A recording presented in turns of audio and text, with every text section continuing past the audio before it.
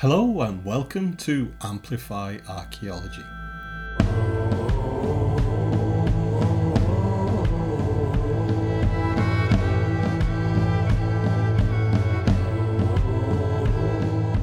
In the second episode of our 5-part mini-series on Newgrange and the winter solstice, I had the opportunity to chat to Dr. Jessica Smyth of University College Dublin.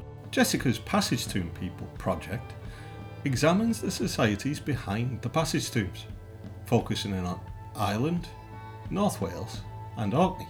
We discuss Jessica's first impressions of Newgrange, the wealth of information you can glean from old archives, daily life in the Neolithic, and what it's like to be in the chamber during the solstice.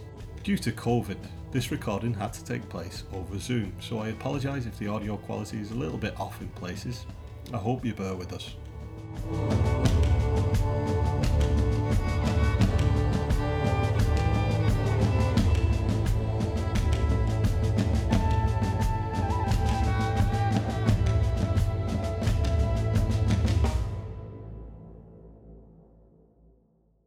So thanks a million for joining me, Jessica. We're looking at Newgrange, aren't we? And it's the time when it gets a lot of people thinking about the monument itself.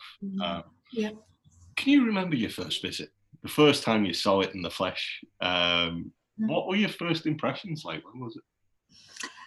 I can't remember the exact first visit, but I'd say it was definitely in primary school. So I'm from Dublin, and I think the standard end of year school trip for national school students was Newgrange, was up the east coast. So Newgrange, Mellifont.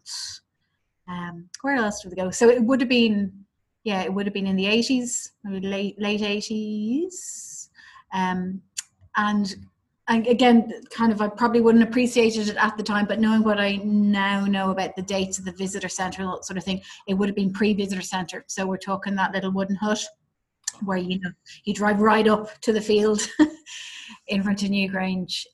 So very, very low tech, simpler times. And yeah, I don't know, trying to pick apart, again, my current day experiences, I suppose, and my more academic views on Newgrange versus that kind of childhood encounter. In some ways, I think it's kind of similar. It's a very imposing monument, very intimidating in other ways. The sense of mystery and specialness and sacredness, I think, hasn't dimmed, hasn't changed. I probably thought it was fairly impenetrable in some ways, and I think I still do in lots of ways, because it's very much an icon. It's kind of Newgrange, the legend, Newgrange, the myth. So in lots of ways that can be hard to dig down into. But yeah, I would have been impressed by its size. But then, as a primary school student, probably a bit more interested in the lunch the day, or the gift shop, such as it was in the 1980s. So, well, that's older, isn't it? And the experience of kind of travelling to and from is often more fun when you're on a school. But I suppose, as somebody who really studies the Neolithic period and Newgrange is part of that as well, how has your kind of perceptions of the site developed or changed as you've delved deeper into it over the years? Do you think differently than even you did maybe 5 or 10 years ago about Newgrange? Yeah, I think so. It's still evolving. I'd say, like, I'm still personally a very long way from understanding a phenomenon like Newgrange and the phenomenon of kind of mega tomb building. I would have done my doctoral research, so my PhD, on settlement archaeology, so kind of houses, stuff like that, the daily life aspect. And I'm probably looking back at that, I found that a more accessible part of the past, I suppose, easier to kind of understand. And maybe that's an artificial distinction. You're kind of looking at a house in the past and imagining, well, I know what a house is, I can kind of relate. So that's a bit dangerous too, projecting our modern notions of houses onto the past. But so the way I'm kind of looking, still, I suppose, approaching Newgrange now is through that daily life angle. So trying to appreciate people's relationships with their animals, what they were consuming, what the landscape might have looked like, their sense of time, and chronology. So I feel like that's still at a fairly underdeveloped stage in my kind of own understanding, but I feel kind of I'm getting closer. The more we look into it, the more I can appreciate, I suppose, the wider context of Newgrange. Again, like we've talked about this in previous podcasts, that the monument as it exists today is a very it's a fixed point. It's a static point. This is a monument that is kind of several hundred years in development, and it had a life after its kind of Neolithic life. So, you have to take apart all those layers, all those centuries, possibly millennia, to appreciate it at any one point in time. So yeah, definitely a work in progress. I think that's really interesting. And actually, I think it's interesting too to look at the daily life aspect of it, and that was something I was kind of interested in. I first started thinking about that when I went to Egypt just on holiday once, and there's the houses of the people who built the pyramids and things, and you often you're so focused, aren't you, on the big massive monument that you kind of forget that. So when you're thinking about somebody like you're an everyday person almost in the Neolithic period, what is it? What's a kind of average day that you would think that? We get clues. We know going back to the domestic sphere, which is one I'm quite familiar with. We know that their domestic spaces are more than just utilitarian spaces. So we know there's rituals and practices and superstition, if you want to call it that, in play. So, special deposits like axe heads, for example, placed at the bottom of post holes or at the bottom of slot trenches. So practices, I suppose, that would be familiar to us today, maybe in the more vernacular building tradition, like cottages and stuff. It's still, or until quite recently, was quite a common practice. People put lucky charms and things in walls and under floors and stuff. So their lives are suffused with, like today, ritual, beliefs, superstitions, practices, things that get them through, I suppose. We also know,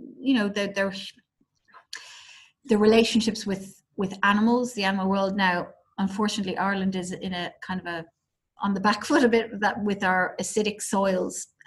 Archaeological bone doesn't survive particularly well, unburnt bone. So quite a lot of that decays, and we only have kind of fragments and the odd assemblage where the preservation is okay. But looking at those, I suppose, fragments, we can tell again that their animals, for example, their cattle, are much more than just a source of milk or source of meat. So they're depositing them in special ways. They're doing kind of weird things with the horns and with the tails and putting them in different places. So so we know that these people, I guess, are tuned in to their environment in a way possibly that modern, especially urban dwellers today, probably don't register or recognize in the same way. So I think there's a lot of symbolism there, a lot of complex relationships, more deeply embedded with their natural world, not wanting to split kind of nature and culture, but more in tune, I suppose, with their environment. We know things, diet, I suppose. Milk seems to be really important from the early Neolithic onwards, so lots of kind of milk residues in the pots. So it's something that stays kind of through prehistory, that dairy signal. It's about crops. We have some of the types of plants that they are growing. Again, that's a preservation thing. Not all the evidence is going to hang about in the soil, but where we do find it, we can identify plants and things. So we're I think getting there. Probably, I would say maybe the biggest area fully untapped or not fully tapped at this point is what the landscape looked like, kind of the environment, especially around the area around the Boyne Valley. It's that kind of eastern triangle. It's very dry. There's not many pockets where you get kind of pollen and paleo-environmental evidence surviving. So kind of colouring in, I suppose, that landscape, this, the amount of tree cover, open land, that sort of thing. I think we could still piece together much more of that. So for me, I'm quite fascinated about how people and their animals in particular are moving through that landscape and the impact they're creating on that landscape. Do they have field systems, for example, like the ones we see over in Mayo in the Cage fields, or is it something else entirely? Is it wood pasture, wood grazing? So we know quite a bit. Bone chemistry, kind of isotope values from kind of the human and animal bone, you can tell. Broadly speaking, do they have a terrestrial diet or more aquatic diet, fish and stuff, and hints about movement and mobility as well. So, what bedrock are they consuming their plants, their dietary products from? Are they moving off that bedrock into other areas of different parts of their lives? So stuff like that. It's all come together, and I think the next few years will be really exciting, actually. Yeah, that's it. I mean, and I suppose some of these exciting new discoveries, they seem to be coming out quite often now. The last few years, in particular, there's been so many. But quite a lot of the discoveries have actually come from old archives, haven't they? That from previous research, previous excavations, and things like that. How does looking backwards at some of the previous work help us to understand the site better today? Well, it's hugely important. One, because I think in lots of ways that period of major excavation, it's kind of behind us in a way, or it's recognized that, that has a big impact. So a massive monument like Newgrange or Nowth, would that ever be excavated again like they were in the 60s, that full... I think people would be really nervous about that. There's, it's a huge investment, there's huge resources needed, and where we are with kind of remote sensing and more less invasive stuff, there's a lot we can do without even, digging into the ground at all. So that era of big excavations, I think, is not where we are at the moment. Not to say we won't go back, but so the already excavated archives, providing they've been properly recorded and curated, which an awful lot of them have, are there to explore. And it's something that we were always kind of told in college studying archaeology, and you hear people repeat it, that if you're going to dig something or analyze something, don't do all of it, because you never know what techniques are coming down the road.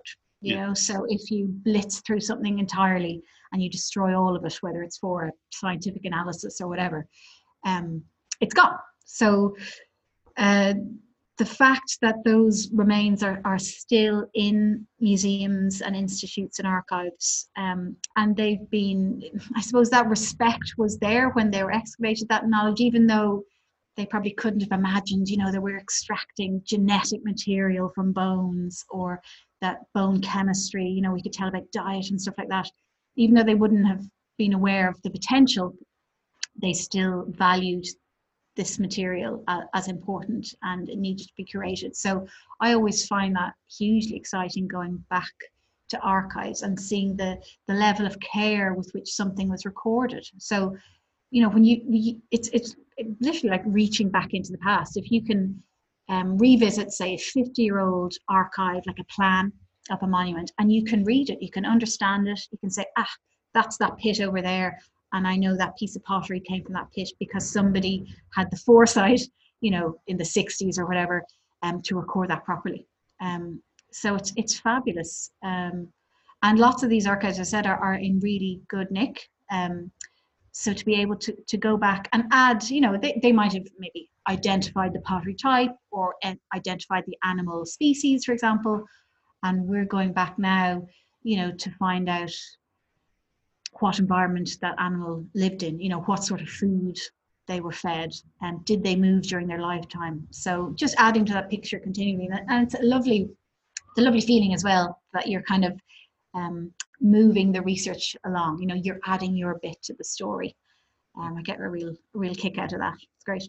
Oh, it's fantastic. It's kind of that old cliche about it being like a jigsaw and you're just adding new Yeah. pieces. It holds true, doesn't it? Especially when you're looking at Mm, the mm, our archives, for example. mm, And I suppose you know we've talked in that mm. previous podcast about passage tombs, and you mentioned it earlier there about the very long life of, if life is the right word, of the monument like Newgrange. Yeah, yeah.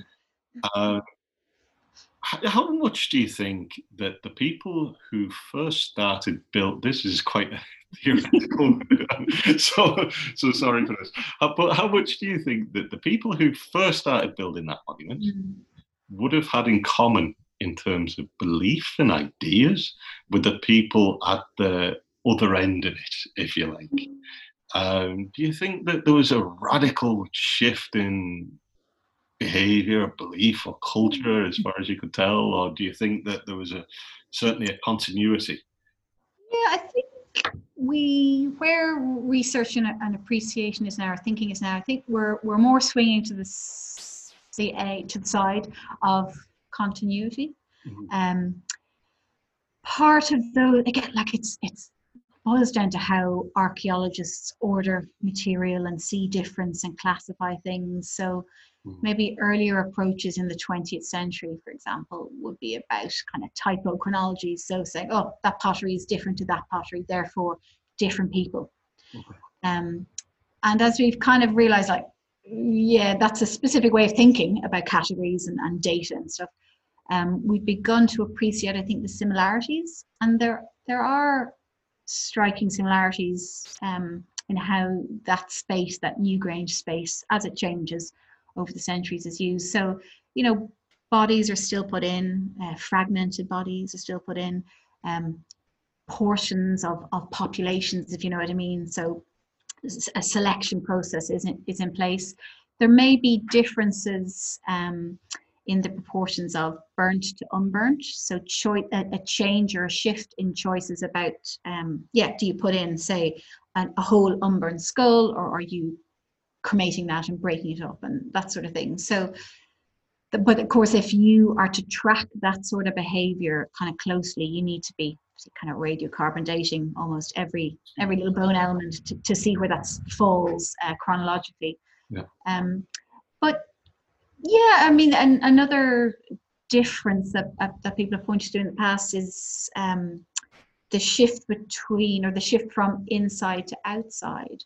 Mm. So in the later Neolithic and into the third millennium BC, you have all these amazing kind of timber circles and circular spaces, enclosures and stuff outside. And in conjunction with that, all those amazing curbstones, which you only really find on the very developed kind of later tombs. That's been argued as evidence of the whatever ceremony, whatever experience is binding people together there. The shift is outside. It's bringing together maybe larger amounts, or it's more of a spectacle in that way, as opposed to something that's going on in secret in the dark, closed. So yeah, you can definitely track that. But yeah, I think at the back of people's minds today, especially pre-historians, is that awareness that previous distinctions made on pottery types or that sort of thing Mhm. mightn't be as rigid as we first suspected. Okay. Sure, it's different influences, but it doesn't necessarily mean you've got a different ethnic group, for example. Yes. Yeah. They wouldn't have thought of themselves as being that different themselves. Yeah. Yeah. Yeah. That's very interesting. And I suppose when we're looking at a tomb like Newgrange, and it has such a kind of, obviously it has a tourism draw today. You get not this year, sadly, but on a regular year, you get hundreds of thousands of people coming from all Yeah. over. But what is it about, and especially with kind of solstice Mm. ceremonies on a usual year, you would get a good crowd of people going to be there. Yeah, and of course, you get your lucky lottery winners, and we'll maybe talk Oh about yeah. that in a moment about people who actually get to see inside it. But what is it, do you think, that pulls people back today to want to be present at a site like Newgrange at a time like the midwife winter solstice? Yeah. What do you think it says about us as a culture? I think you probably have to distinguish between different types of audiences. Mm. There's definitely the element of Newgrange as a brand as an icon. That's completely understandable, and it's pushed a lot internationally. It's you can compare that with the success story of Stonehenge as well from a marketing perspective. These are brands that attract maybe more international audiences for the people maybe who live around the Boyne area, have that maybe more regular connection. They kind of live in that landscape, or they're there more often. I think that the Boyne Valley is a very special place. It's a very atmospheric place, especially around winter time. Low hanging fog, the ridge lines, the intervisibility. It seems while it's very connected, it's just kind of off the M1 motorway, super busy motorway, and Drogheda is very, very close. Once you come off that, you do feel you're in a special landscape that's kind of removed a bit from everywhere else. So I think that sense of place still lingers and is still very, very strong. And the role of the river, the place of the river in that too. It's something actually I think they capture particularly well in the new it's not just a display, but the new experience in the visitor centre, Newgrange Visitor Centre, where they brought in that soundscape, so all the things, and it just kind of reminds you, it's not just that gorgeous quartz facade. It's everything else. It's the sounds, the water, the animals, the birds, the vegetation. I think it is a really special landscape. Kind of, yeah. No, that's fascinating. I'm really hoping to get to see it myself. The new exhibition I was going to go up, but obviously with everything that was going on, that's top of my list now next month. So you've been one of the fortunate people to experience the solstice. Can you describe what that was like? That was amazing. It was in 2009.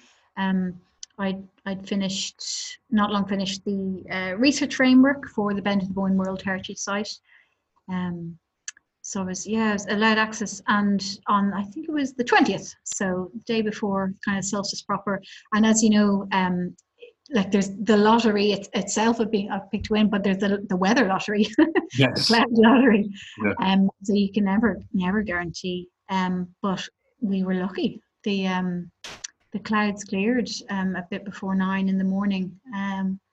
It's just very, very special. Very I've been in Newgrange before and after with the the electric beam, the simulation as it were, and it's a good simulation. So I knew what to expect from that perspective, but it's incomparable. It's a very intense light. It's still narrow, that narrow kind of, I think Claire Tuffy described it as a pencil thin beaming light. It's very narrow, but it's really intense. It's almost like the light is coming from the ground up, if you know what I mean. Like it's a tiny little kind of crack or chasm in the ground.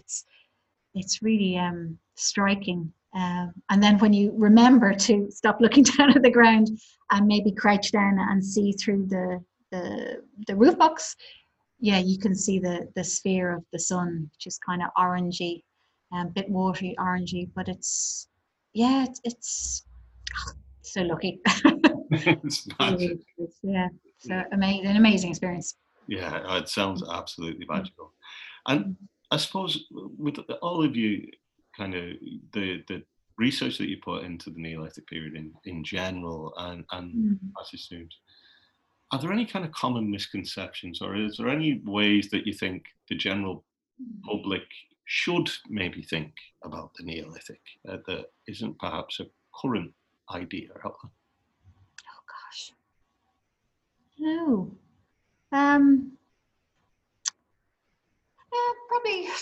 I think people maybe assume that the communities living at that period of time, and not just in Neolithic, probably prehistory more generally, were maybe a bit simple, a bit primitive, a bit kind of just eking out an existence.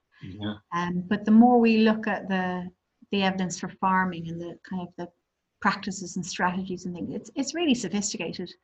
They know, like I always try to remind people that the arrival of farming is literally bringing animals and plants on boats over the water. These aren't native species that they're just figuring out how to tame or interact with. So it's a fairly, it's a fairly big deal in terms of Ireland anyway, being an island and having that sea barrier. And it's not a barrier because people are able to traverse it pretty handily enough. But yeah, they reintroduce these species, particularly cattle. I know it's not just about cows, but I'm kind of into cows at the moment. And dairying and milking has an amazing long-term trajectory on the island of Ireland, an impact. So I thought possibly people today mightn't realize or appreciate the time depth of that tradition and the sophistication around that. These are people who were highly skilled in craft, in their own technology, in reading the year, reading their environment, and kind of living alongside that. So I think that's it. I think they're just to not to underestimate the people thousands of years ago. So that's all for this episode. I'd just like to thank Jessica for her time and her fantastic insights. And remember, Jessica was on Amplify Archaeology back in episode 4 for a discussion on passage tombs, so please do be sure to check that out. You can also find more information and show notes on the episode page on apartaheritage.ie. Don't forget, we got extra episodes coming for this mini-series on Newgrange and the winter solstice. If you have the time, please consider rating and reviewing this podcast and sharing it with your friends. It really would help us to spread the word. Thank you, and I'll see you again.